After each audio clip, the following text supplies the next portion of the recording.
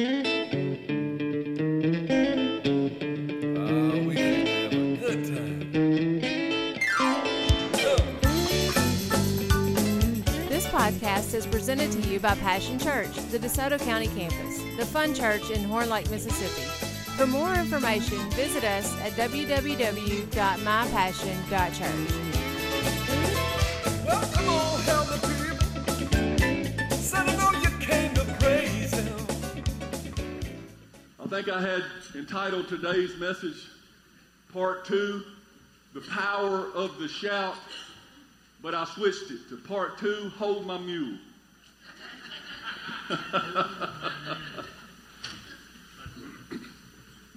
Zephaniah, chapter 3, verse 14. Zephaniah 3:14 says, "Sing, O daughter of Zion, shout aloud." If you didn't bring your shout today, you're just going to get left out. That's all it is to it. The Lord gave us all shouting songs about shouting, the power of the shout. And here in Zephaniah, the prophet says, "Sing, O daughter of Zion, shout aloud, O Israel." He's telling the whole nation to shout aloud. He says, be glad and rejoice with all your heart. Isn't that what a shout does? It takes what's all in your heart. If your heart is full of something, then the shout is going to come out. So if you don't have a shout here today, I got to ask you, what's your heart full of? What is your heart full of? Because if it's full of joy of the Lord, then you got to shout. Be glad and rejoice with all your heart, O daughter of Jerusalem. For the Lord will remove his hand of judgment and will disperse the armies of your enemy. Aren't you glad Jesus came in and removed your sin debt? And told the devil to take a hike out of your life? Gave you authority over him? And it says, the Lord himself, the King of Israel, will live among you. And not only did he live among them in the Old Testament when Zephaniah wrote this, he lives in us in the New Testament. We are the Ark of the Covenant now. We are the temple of God. The presence of the living God now dwells within us. If that ain't shouting material, I don't know what is. It says, at last your troubles will be over, and you will never again fear disaster. You say, well, my troubles ain't over yet. Well, maybe that's when we get to heaven. But the good news is, we're going to heaven. The good news is there is coming a day where there will be no more tears, no more sorrow, no more sickness, no more disease, no more bickering and fighting, no more Republican and Democrat.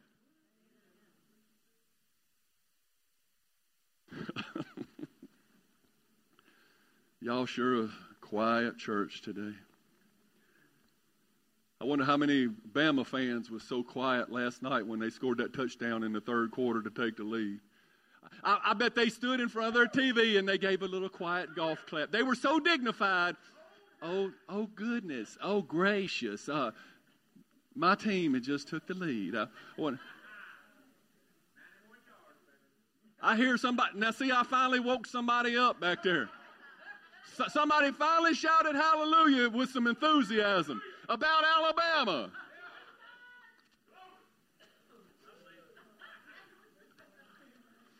But anyway, I got to thinking about that hold my mule joke. How many remembers I told the hold my mule joke? Anybody remember that joke? I know I've told it at least 5 or 6 times. And I said, I can't tell that joke again, Lord. But you know what? I love that joke. And it's funny to me every time I tell it. Can I tell it again? Because it's so relevant. It's so true. Okay. How many says I can tell the joke? 1, 2, 3. I see y'all with their hands down out there. I remember. I didn't see your hand, Nicholas. Okay, there you go. All right, so we got 2 hands back here. All right, so the joke goes like this. There's this little small town church, and they got everything the way they want it. They have little quiet services, last 45 minutes. They sing a few hymns. Preacher says a word, and they get out of there, and they try to act dignified in church. Well, this new guy moves into town, Farmer Brown. He buys 40 acres outside of town, and he begins to farm out there, and he comes and joins the church. The only problem is Farmer Brown, every time he hears the preacher start preaching from the Word of God, he gets a little excited. He may say, "Preach it, preacher." One time he may jump up and say, "Hallelujah." The problem is when they sing the hymns at the beginning, everybody else is sitting there, "Amazing Grace," singing under their breath like their mama told them to, and how their grandmama told them to. "Oh, sweet," and they're all listening for the church mouse, you know. Well, not Farmer Brown. He's "Amazing Grace." He can't sing a lick, but he don't care. He's expressing his heart during the worship. He's liable to jump up at any time and do a dance for Jesus. And the congregation said, "Oh, no. What is going on? There's wildfire in the church. We got to put this out." So the elders and the board of deacons and the whole church got together and they voted and they said, "Pastor, you got to go talk to Farmer Brown. He's making our church look undignified." So the pastor says, "Okay, I'll go over there this afternoon." So that Sunday afternoon, the pastor went to his house, walked outside of town, knocked on his door, and there was no answer. He walked around the side of the porch and he looked back on the back 40 there, and he was out there plowing his field with his mule. So the pastor walked back there. He's coming across, walking over the dirt. "Farmer Brown, could I talk to you?" And Farmer Brown looks up and says, "Pastor, what are you doing here? So good to see you. You come to my house. I'm so excited to have the pastor here." And the pastor says, "Well, sir, I got some news for you. The church is a little upset the way you've been so demonstrative. The way you cry out in church, we feel like it's disrespectful. And the church would like to ask you to tone it down, to just be quiet and fit in with everybody else." And Farmer Brown he's shooken a little bit, and "I'm sorry, Pastor. I didn't know that was what we were supposed to do. I don't really mean, I'm not normally just a loud person, but Pastor, when you get behind that pulpit and you open the Bible and you begin to tell me about how Jesus died on the cross and he took my sin debt, and it just makes me feel free, and it talks about how he's got a plan for my life and how he loves me and how he went to the cross for me, and you get to talking about the gifts of the Holy Spirit and how he sent his Spirit to live in us, and you talk about my life and what it could become, and then you talk about heaven, Pastor. You start saying that there's no more tears, and I'm going to get to be with God and sing with the angels, and here, hold my mule, Pastor, I got to shout. Glory! Hallelujah! And Farmer Brown begins to shout. And I love that joke. It's funny to me every time.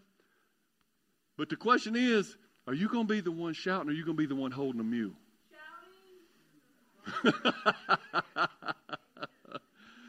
Do you want to be the one left holding the mule? Or do you want to be the one shouting? You know, when Jesus came into Jerusalem, riding on the little donkey, they were shouting so loud that the whole city was in an uproar. Hosanna in the highest, O Son of David. Blessed is he who comes in the name of the Lord. They were laying down their coats and shouting and laying the palm branches down. And it woke up the Pharisees, who's probably taking a nap in the sanctuary. They ran out there and said, "Jesus, you need to quieten these people down. This is undignified." Jesus said, if they don't cry out, the very rocks in the ground will cry out and shout my praises.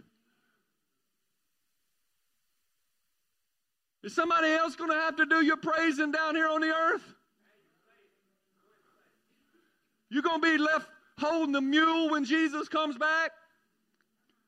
I don't know, but I want to give him my all. If I got a shout in my heart, he deserves it. The shout in my heart is because he deserves it. In Ezra chapter 3, I think it is, they're rebuilding the temple after Jerusalem had been ransacked by the Babylonians and the walls flattened and the town burned, and Solomon's temple that God had helped Solomon build, that beautiful place lined with solid gold and all the things. It was just the most elaborate, lavish temple ever built in the earth. Solomon had built for God. But because they had gotten away from God, they had lost their shout as a nation, allowed the Babylonians to come in and ransack the city and run off with all the treasures of God's temple. But you know the story. We've talked about it many times. Nehemiah came in. He said, we got to rebuild Jerusalem. Many years later. Now it was the Persians that was in charge. And Nehemiah got an okay from the king to go in and rebuild the walls. But while Nehemiah was sent to rebuild the walls, there was a priest named Ezra that God sent to rebuild the temple. And they began to lay the foundation of the temple in Jerusalem, a new temple. Of course, they didn't have the finances that Solomon had back in the day. But it says in chapter 3 that once they finished the foundations of the new temple, that the people began to shout. They began to shout glory. They shouted so loud that the people in the surrounding hillsides were wondering what was going on in this new little town that they were rebuilding called Jerusalem. But it also says that there were new priests there building the foundation. And they were the ones shouting. They were so excited about what God was doing in their midst. They were like, yes, man, we're ready to do our part in our generation. We've built a new temple. We're building something for God. But it also says that there were the older priests who had seen the glory of Solomon's temple. And it says they were shouting in a different way. They were weeping. This is nothing compared to the temple that we had before. This is an embarrassment, this little thing that we're doing here. And they were shouting and weeping at the same time, mixed with the shouts of joy from the new priest. And I thought, you know, we got a lot of new priests in our congregation these days. A lot of people that weren't with us back in the glory days when we had that big building over on Colonial Hills. They didn't see back when we were running 400 when I started at the church. They didn't see the glory of old. And they're excited about what we're doing here today.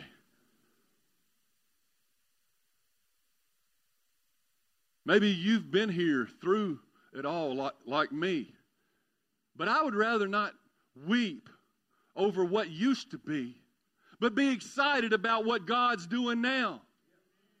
God is doing a new thing in the earth. And it says the latter rain shall be better than the former rain. Don't despise small beginnings. This church ain't full. Last year at this time we had all those chairs out, and we was at times building back up. We were getting towards 150 people in the sanctuary. That may sound small to a lot of churches or whatever, but for us that was on the way to being ready to move into a bigger place and to enjoy the promises that God has made us.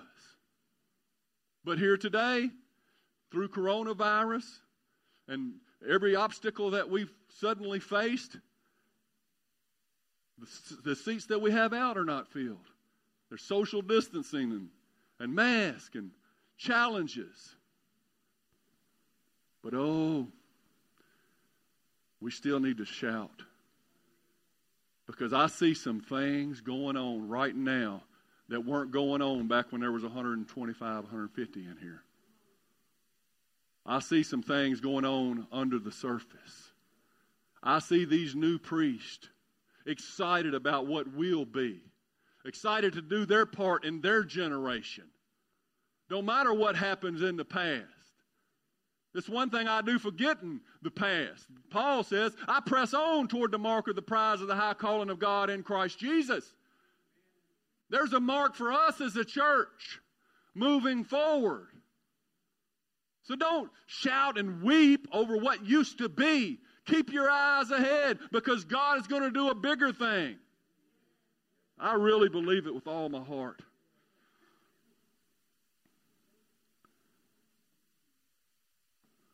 Loving God is too emotional to keep pinned up on the inside. Maybe that's what's wrong with some of you. That's why your face looks so disfigured. You're trying to hold it in. You're thinking you're supposed to be dignified in church. Dignified is about you. Sanctified is about Him. I shout all the time around here, as you can tell. my preaching now is beginning to be a shout fest. I can't help it. How do you preach the good news quietly? I just can't do it.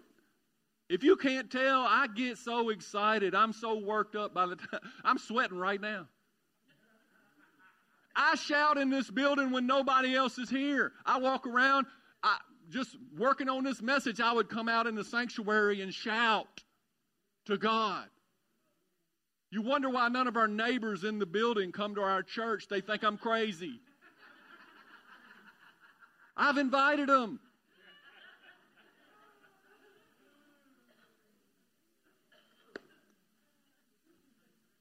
Last week we discovered how to pull victory out of impossibility. You remember? We talked about them crossing through the Red Sea when it looked hopeless. We're in a series where we're talking about how the battle is the... Come on, help me. The battle is the... The battle is the Lord's. That's the foundational scripture that we must understand. That if God be for you, who can ever be against you? Is God for you? That's the thing I struggle with sometimes. My old religious way of thinking, something happened bad to me or something, I'm thinking, Lord, are you punishing me? God, are you doing this or whatever? And I begin to say, okay, I'm going to endure it patiently or whatever because God's doing. Wait a minute. I'm forgetting that God is for me.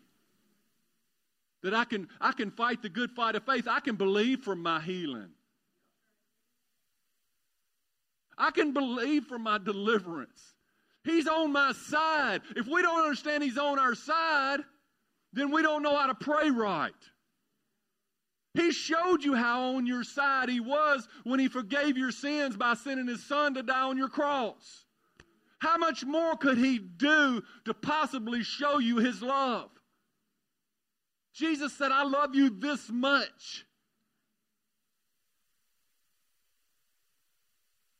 He's on your side, and if God be for you, who can ever be against you? We need to pray from an understanding that God wants to help. He's willing to help. He's already given you the city, but you got to shout for it. You got to provide the faith to receive it. The promises of God are yes and amen in Christ Jesus, but they're accessed through faith. That you believe that He is. And He's a rewarder of those who diligently seek Him. He wants to reward you. I don't know where I got off on all that, but we've been talking about being walled in 2020, right? Hemmed in. It seems like everything we try, the door is shut before us. And I said, I believe that God is in this. I don't know if God is doing this. The devil is doing something, but I know God's always 10 steps ahead of the devil. And God is in this. And I believe we're in a season right now where we can't get out and do the things that we must do. But in the meantime, we need to be stirring ourselves up in our most holy faith. We need to be praying without ceasing. We need to learn to worship. And today we're going to talk about learning to get out your faith through your shout. We need to be more vocal about what we believe. Through God's word, the worlds were framed. Through His spoken word, through what comes out of your mouth is what matters. You're saved by confession.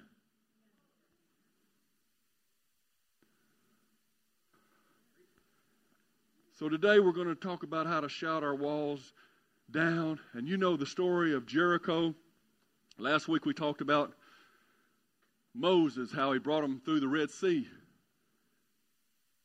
So they made it through the Red Sea. They sang a song on the other side. But they let that fade. And they got out there in the wilderness, and when things got tough, they began to complain again. They complain. Let me just say this. Nothing you do will ever succeed if everything coming out of your mouth is complaining. God finally got so tired, they sent 12 spies in to spy out the promised land. 10 of them come back complaining. No, we can't do it. We're like grasshoppers in their sight. They're giants. We can't do it. Only Caleb and Joshua were the ones who came back with a good report. You remember that? And because the people turned against God and said, you can't do it. God, you're not big enough to bring us into the promised land. He said, okay, well then you'll just die out here in the wilderness. So they circled the wilderness for 40 years instead of going into their promise. I'm just telling you right now from the start, if you don't learn to watch your mouth, you're not going to enjoy any of the promises of God.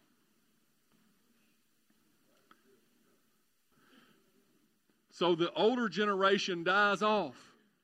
Those priests that are complaining, oh, this little temple, this little thing we got, that didn't have the right shout, they died off in the wilderness. They never made it to the promised land.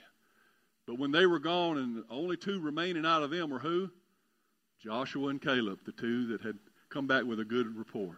They lived long, and they were able to see the promised land. Well, Moses died right before they got to the promised land, and God made Joshua the leader of the people. And when they got to the Jordan, which was the gateway to the promised land, it was swollen at flood stage. And once again, the people were like, how are we going to get across? Somebody probably remember back. You remember God parted the Red Sea? I imagine he could do a river. And sure enough, God told Joshua what to do, and they put the Ark of the Covenant, put their toe or their foot in that Jordan River, and it parted. And once again, the people of Israel walked through on dry ground into the promised land. And you think, all right, we got all the promises of God. Yeah, we're in the promised land. No more work to be done. We're here. But it wasn't like that, was it? The promised land was inhabited. Cities that were supposed to be prepared for God's people were still inhabited with these giants, with these heathens, these ungodly people that God wanted to destroy. What's the first thing they do when they get in the promised land? God says, Joshua, all these men that you have with us today have not yet been circumcised. Why am I walking like this? No.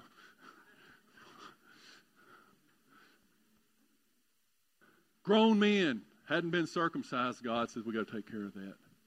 Back before anesthesia. Is that the right word? Anesthesia, is that the right word? Yeah. Before pain, but not this, they didn't have Tylenol.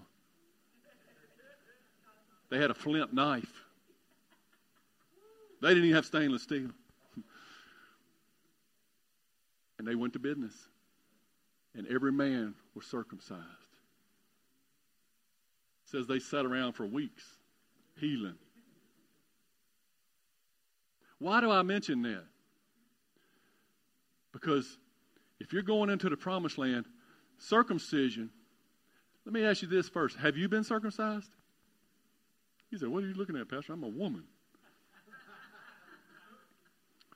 Circumcision that God talks about, it was pointing towards the circumcision of the heart, not the circumcision of the flesh. It was just a symbol.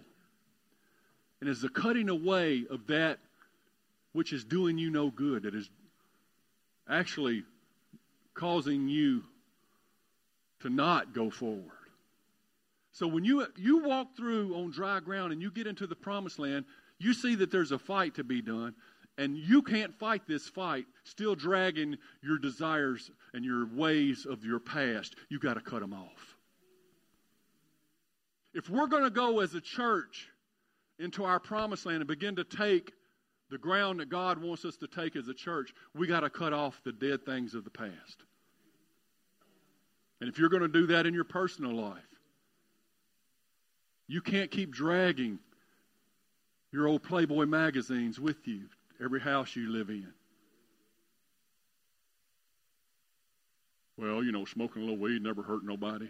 You're going to drag that into your Christianity. Well, I'd only drink on the weekends. Is it worth your witness? If Jesus came back, would you offer him a beer? I'm just saying. We're going to have to be serious, and we're going to have to cut off some dead things from our life. So the Israelites, they're healing. It sounds like 2020 to me. They've been in the wilderness for a long time, and now they're hurting, trying to get back on their feet. Things ain't looking good. They look up, and there's this first city that they're supposed to conquer, and it's got these huge walls all the way around it. I mean, massive walls. The people are sitting up on top of the wall saying, we got the doors locked, ain't nothing y'all can do. Y'all better move on. They was cocky. They wasn't even probably, they thought that them walls gave them the victory. And the Israelites could have looked up and said, oh, we in trouble. We're hurting. We've been in the wilderness for 40 years. I don't know if we got the strength to go on. And then God talks to Joshua. I'm trying to paint a picture here. Are you understanding that we're broke down right now? Not all our people are even able to make it right now to church. We're still worried about if we're going to get this virus. We're still in fear of the battles that lay ahead. It ain't looking so promising right now. But God spoke to Joshua, and he said, Joshua, here's what we're going to do. I told you God always has a plan. He says we're going to take the Ark of the Covenant. We're going to put 7 priests in front. We're going to give them ram's horns, and they're going to blow those horns. And you're going to put the army men in front, and they're going to lead around the city once a day for 6 days, blowing the ram's horn. On the 7th day, you're going to go around the city 7 whole times. Then they're going to blow a long shout or a long ram's horn, and then all the people are going to shout because I've given them the city. But see, God already said, I've given you the city. The city is as good as theirs right now. The deed is in their pocket. Do you know the deed can be in your pocket, but you never move in?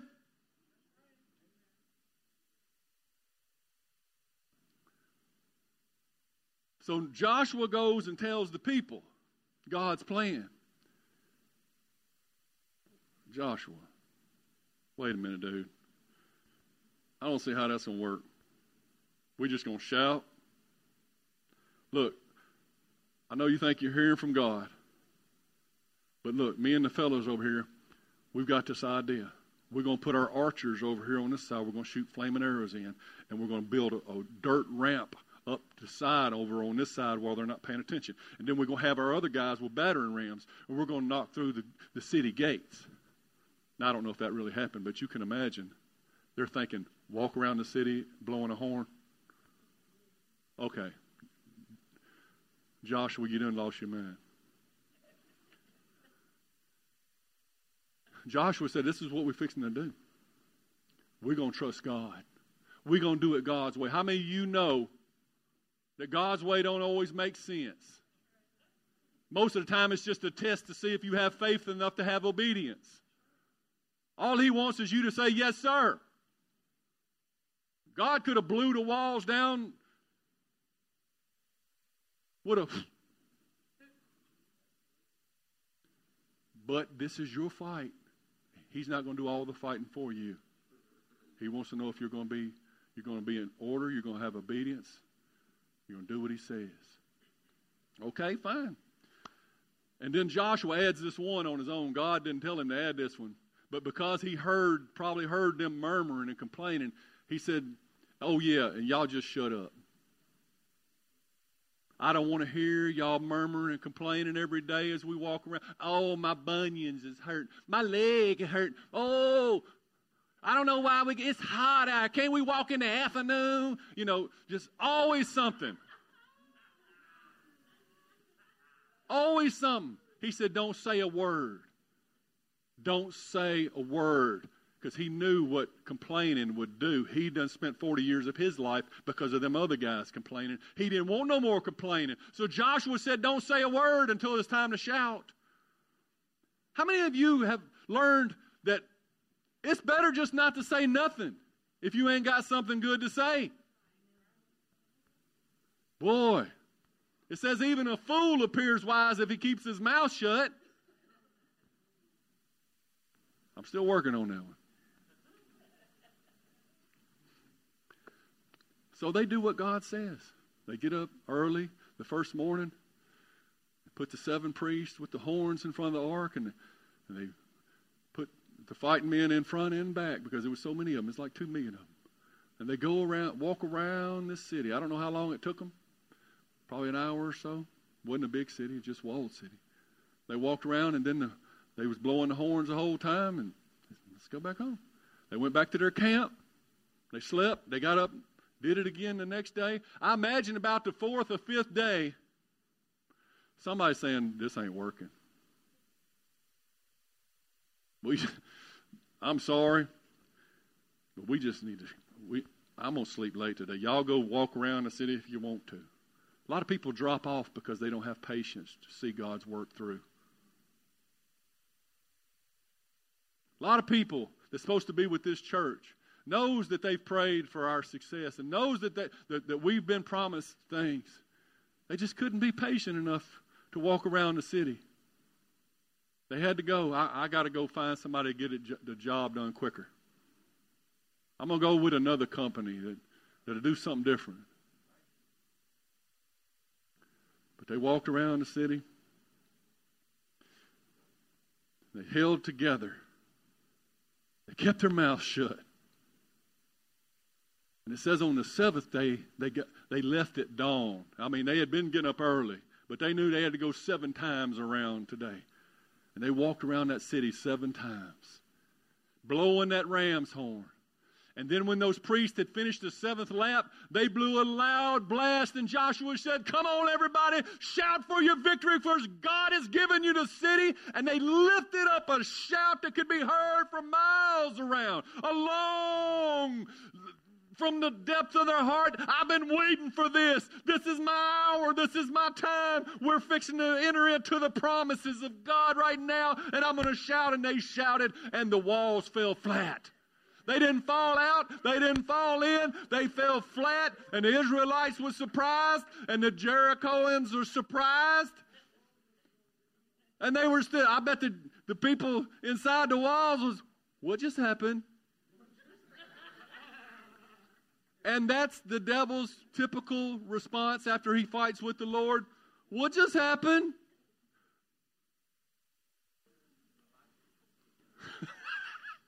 And they rushed in, and they won the victory, and they took the city. And what did it? Trusting in God. And God told them to shout. I wrote down the keys, some of the keys, to busting down the walls in your life. Order. You got to have order. God is a God of order. Jesus told them to sit down in in circles of 50 when he fed the multitude. You remember? He likes order. So he set them up. A certain amount of priests, the ark, the people, how many times around. God is a God of order, and he set the order, and they followed the order. Then like I said, they had to have patience. Let patience have her perfect work, that you may be entire and wanting nothing. There's seed, and then there's time, and then there's harvest. You have to be patient for the seed to turn into the corn stalks and produce the fruit, right? You can't just dig up your seed because you're impatient. You have to be obedient. You've got to do what God says. What would have happened if they'd have got the archers out and they'd have some of them said, we're just going to do this ourselves? They would have got soundly defeated. And then fourth and last that I want to mention is unity. They stuck together. Half of them didn't run off. They were in one mind and one accord, one heart. That's the way God likes His church. Not that we all think exactly alike and have all the same ideas, but that our heart is all turned towards the same God and His same great commission and His same great commandments. Isn't our church set up for victory? Aren't we doing these things? I think we are. You remember in 2018, the Lord told me it was a year of revelation. He was going to explain His plan, just like He did to Joshua. 2019 was a year of preparation. That was the year we began to implement life groups. That was the year we put into practice the next step classes. That was the year we began to see how the wheel works. And God began to give us revelation of everything that we're trying to accomplish here. So when we do win the victory and the people start to come, we're ready. There's branches to support the new fruit. You understand? So 2019 was a year of preparation. We put everything, we prepared. Does anybody remember what 2020 is supposed to be?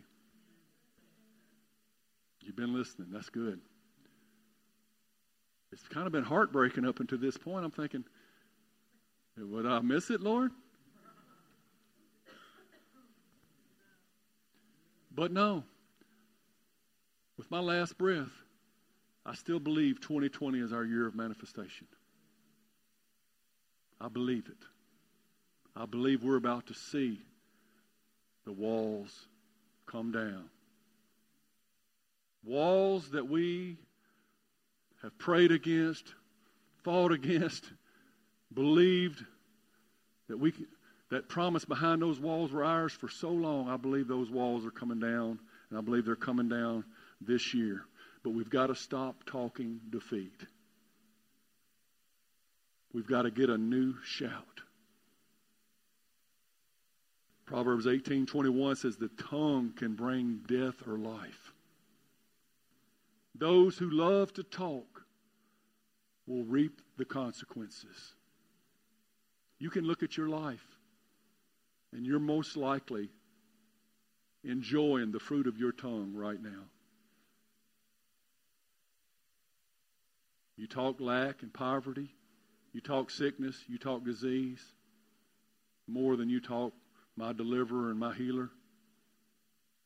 Then you're probably walking in well short of God's promises for your life.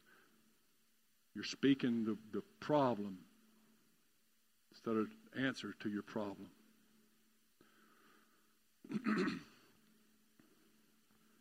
Our shout is an expression of what we believe in our heart. If your heart is full, it's going to come out. If you love Alabama, you're going to shout when they score.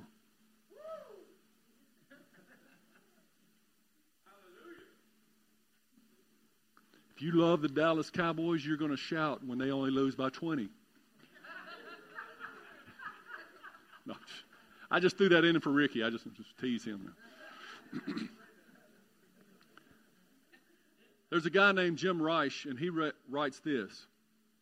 The power of an anointed shout will bring breakthrough, deliverance, provision, answers. And then he wrote this. Manifestations. He said it puts the demons on the run. It puts the demons on the run when you shout. You tired of them stealing from you, robbing from you, your joy, your peace, your money, your kids? We got to get our shout back, church. How many remembers blind Bartimaeus? Jesus and his entourage is walking through, and there's a blind man named Bart. He's sitting on the side of the road, and he hears that Jesus is coming through, and he begins to shout, Son of David, have mercy on me. The people says, shut up, man. What are you doing shouting? You're going to embarrass our town. As this man of God walks through. Once again, the Pharisees right on the job to keep your shout down. If you study the story out in Mark chapter 10, do you know where this takes place?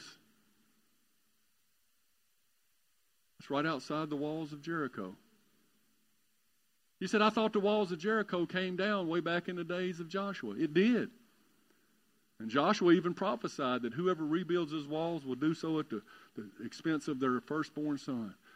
And if you look later on in Scripture, you see that somebody rebuilt the town of Jericho and put the walls back up, and their firstborn son died. But now we're in Jesus' day, and Jericho is part of Israel. And Jesus is walking by, and this blind beggar is yelling, and they're telling him to be quiet, but he yells all the louder. And if somebody's telling you to keep it down, you need to yell all the louder about your Lord and Savior. What would have happened if he wouldn't have got Jesus' attention? If blind Bart would have sat over there and they told him to be quiet. Okay, I'm sorry. I know I'll just keep it down. Jesus, hey, dude. Hey, Jesus. He can't even see. He don't know where he's at. He don't even know how to wave to him. Jesus is walking through with his whole entourage. He ain't going to hear that. Would Jesus have stopped? Why did Jesus stop? This man was shouting. This man had a shout. There was something in his heart that didn't come out quiet. Didn't come out dignified. There was a certain desperation in blind Bartimaeus that said, I got to have what is mine. And I won't be denied. And he shouted. And Jesus said, what can I do for you, Bart? He said, that I might have my sight, Lord. And he gave him his sight, and Bartimaeus began to follow Jesus. And he became part of the entourage. Isn't that a wonderful story? The devil would love to keep our church a quiet little church mouse church where everybody's listening for the church mouse. He would love to keep our shout suppressed. He loves to intimidate you into losing your joy. He loves to, because your shout is a battle cry. It sends shivers down the devil's spine. It's a weapon of spiritual warfare. Your shout is important. Your shout is so important. That's why I've learned to go ahead and shout, because I just can't keep it down. And I don't want to. I don't want to get up to heaven and say, God, I tried to keep it down while I preached. No wonder King Jehoshaphat put the praisers out front when they went to battle. No wonder we begin our service with praise and worship, an opportunity for you to shout off all the distractions of the week. And to let Jesus see what's in your heart. The music is loud for a reason, so that you can be buried within it. And we can all come together and lift up a wonderful, glorious praise and shout to our Lord. Together. You can see I shout all the time. I shout because somebody got saved at the jailhouse Sunday night. That makes me shout. I shouted when Brother Joe got behind this pulpit a couple Sundays ago for his first Sunday sermon ever and preached the house of fire. It made me shout. I shouted when we introduced life groups last year and you guys embraced it and became part of it. And I see the fruit of it so beautiful already. People really know one another like they didn't before. And you know what else made me shout? When Nicholas and Mary said, Pastor, you put us in charge of the life groups. We got it. You don't have to watch over us like a hawk. You don't have to micromanage. We're going to do the bulletin board. We're going to do the launch. We're going to train the life group leaders. We're going to watch it day by day. And I said, whew, thank the Lord. Because there was a time when I was having to do everything. But now the leaders of our ministries within the church, they're taking ownership. They're praying for their ministry, and they're implementing things that God put in their heart. And they're not coming to me to ask can they do everything. I'm not micromanaging. I'm not a funnel. They're wide open. If God tells them to do it, they do it, and then they ask for forgiveness later. I'm just here to keep us all on the same page. There's a freedom in this place. And some of you are wondering where you can use your gifts and talents. You get plugged into a passion team somewhere, and you work your way into where you're supposed to be. And you find freedom. I tell our leaders, listen to your people.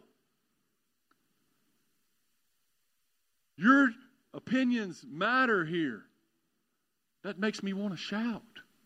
Such freedom in this place that our leaders understand what we're going after.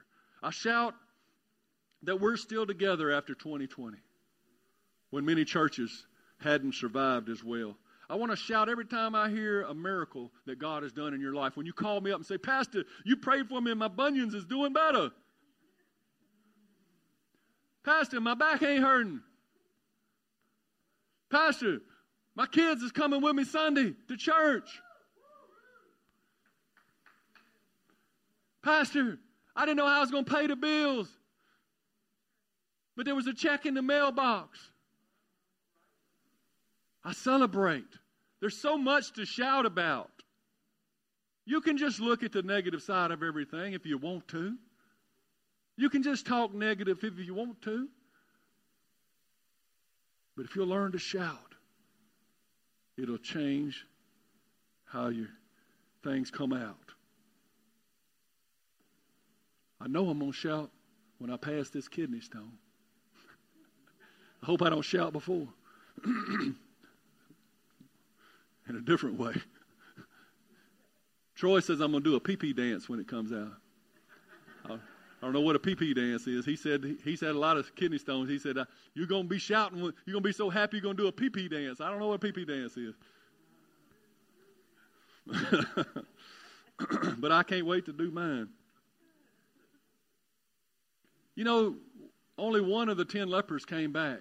But it says he came back and praised God with a loud voice. Can I do any less after all God's done for me than to come back and praise God with a loud voice? I know some of your personalities is like, that's just not me. There's something makes you shout. If it's your kids or something. So I wanted to do a Shabbat praise before we leave today. A Shabbat is a Hebrew word. It means to praise in a loud voice. Many of you have been here when we've done a Shabbat praise. I'll count to 3, 1, 2, 3, and we'll shout as long and as loud as we can. Usually hallelujah or glory to God or whatever God puts on your heart. It's a praise to God. It's for as long and as loud, as much breath as you, and much oomph that you can get out of these vocal cords. You're just letting it out. Some of you get nervous right now. But look, let me tell you. Everybody else is going to be doing it. So you're just going to look silly if you're not doing it. Okay, but let me tell you why we're going to do it. Because I want you to think about your life right now and promises that God has made to you. Things that you have not seen come to pass yet. And you know that there's something blocking it. You know that there's a wall. You know that there's an enemy there. And we're about to send shivers up the devil's spine. We're about to shout walls down.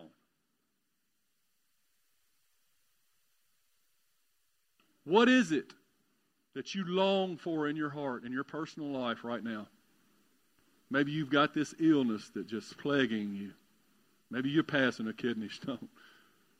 Maybe you're nervous. Maybe there's stress in your life to the point you can't hardly take it anymore. Maybe it's financial. Maybe there's a promotion that there's this one guy that just keeps standing in the way of your promotion. Or there's this job that you want, but you can't get there from here, it doesn't seem like. But you know God wants you there. Why don't we shout for our victory? If God has promised it to you, He promised it. He said, shout because the city, I've given you the city. God has already promised it to you. The only thing standing between you and walking in over those walls that have been flattened is your shout. Because your shout is an expression of your faith. It may be the most important and powerful expression of your faith. What does it say? Out of the abundance of the heart, the mouth speaks. So stand to your feet.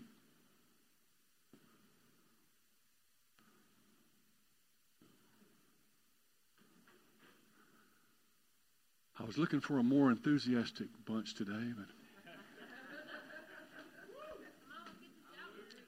you know, it ain't the first time that I've had to plow through tough ground, and it won't be the last, because I'm willing to do it. If I have to get over there and squeeze you in the abdomen and make the shout come out. On the count of 3, do you want victory? Do you want it? You ain't showing me. You're showing God how bad you want it. On the count of 3, long and as loud as you can. Let's wake these neighbors up and say, we are the crazy church. 1, 2, 3. Hallelujah!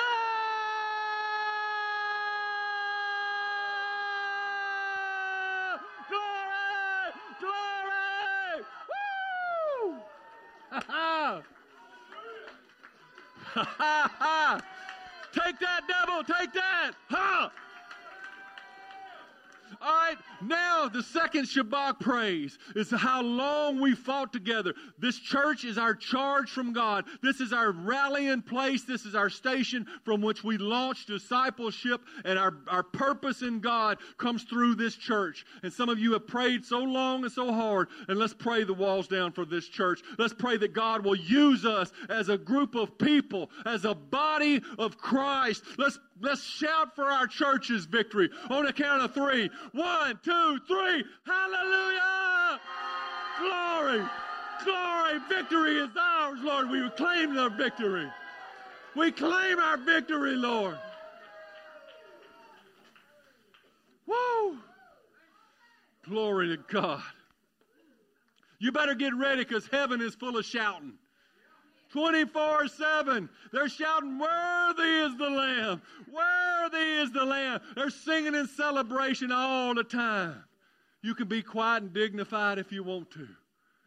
You want to be dignified? I'll be intensified. You want to be dignified? I'll be satisfied. You want to be dignified? I'll be undenied.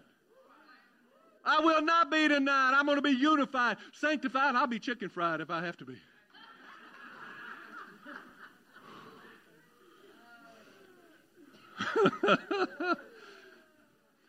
They'll call me certified, but I'll be amplified and edified and unified. And you know why? Because I've been justified. I've been purified by the blood of my Lord Jesus Christ, who came to my rescue when I was hopeless. And I want to speak to anybody in here today that doesn't know Jesus as your Lord and Savior, or anybody on the live stream. I just want you to know that God loves you so much.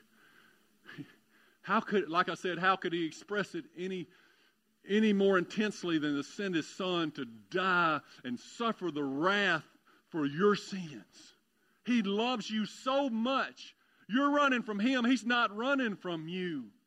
He has always loved you. He's always wanted to bring you into the family and to give you a hope and a future and to make your life begin to shine on this earth. He's always wanted that for you.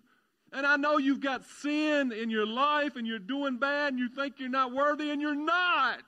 But that's the point. You're saved by grace. That's something you don't deserve. By faith. He just asked you to put your trust in Jesus.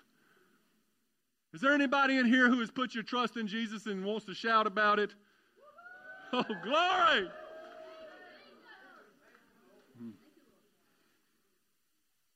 That's why your shout's important, because the lost are looking to see if there's anything different in us. They're shouting about Alabama,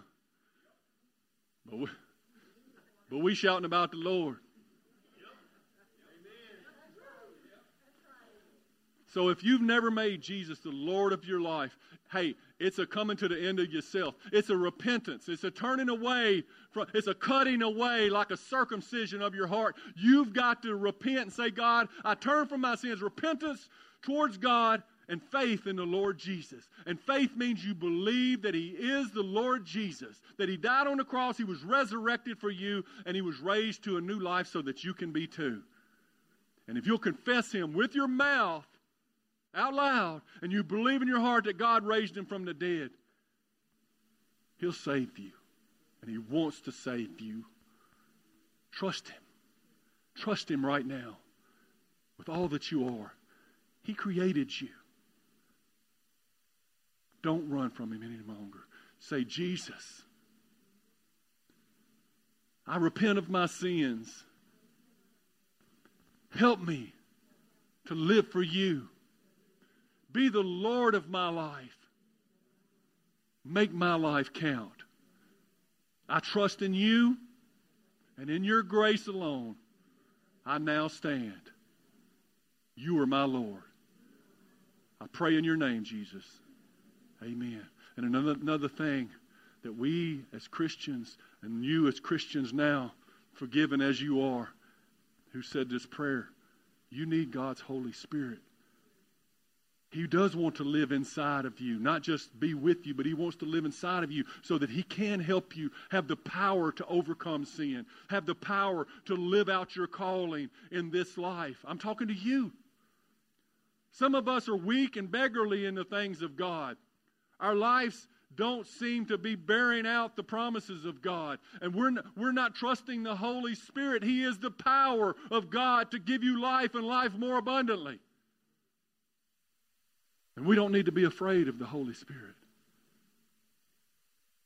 God says, if you, being evil, know how to give good gifts to your children, how much more will the Father give you the Holy Spirit if you ask? And so ask the Holy Spirit. Let's ask, just wherever you are, lift your hands as a sign of surrender. So I can't do this, God, without you. I can't do this without you, Holy Spirit. I need your power in my life. The things that you're calling me to do are bigger than I can do in my own strength. I can't love people that don't love me without you. Help me to walk in the things of God, to walk in the Spirit where there's life and peace, and to get out of the flesh where there's only death.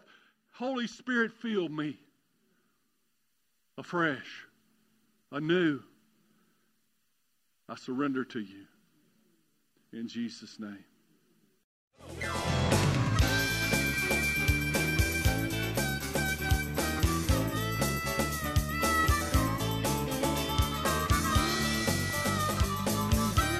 Thanks for listening to the podcast today. We hope you enjoyed it and that it inspires you to live out God's Word. For more information, visit us at www.mypassion.church.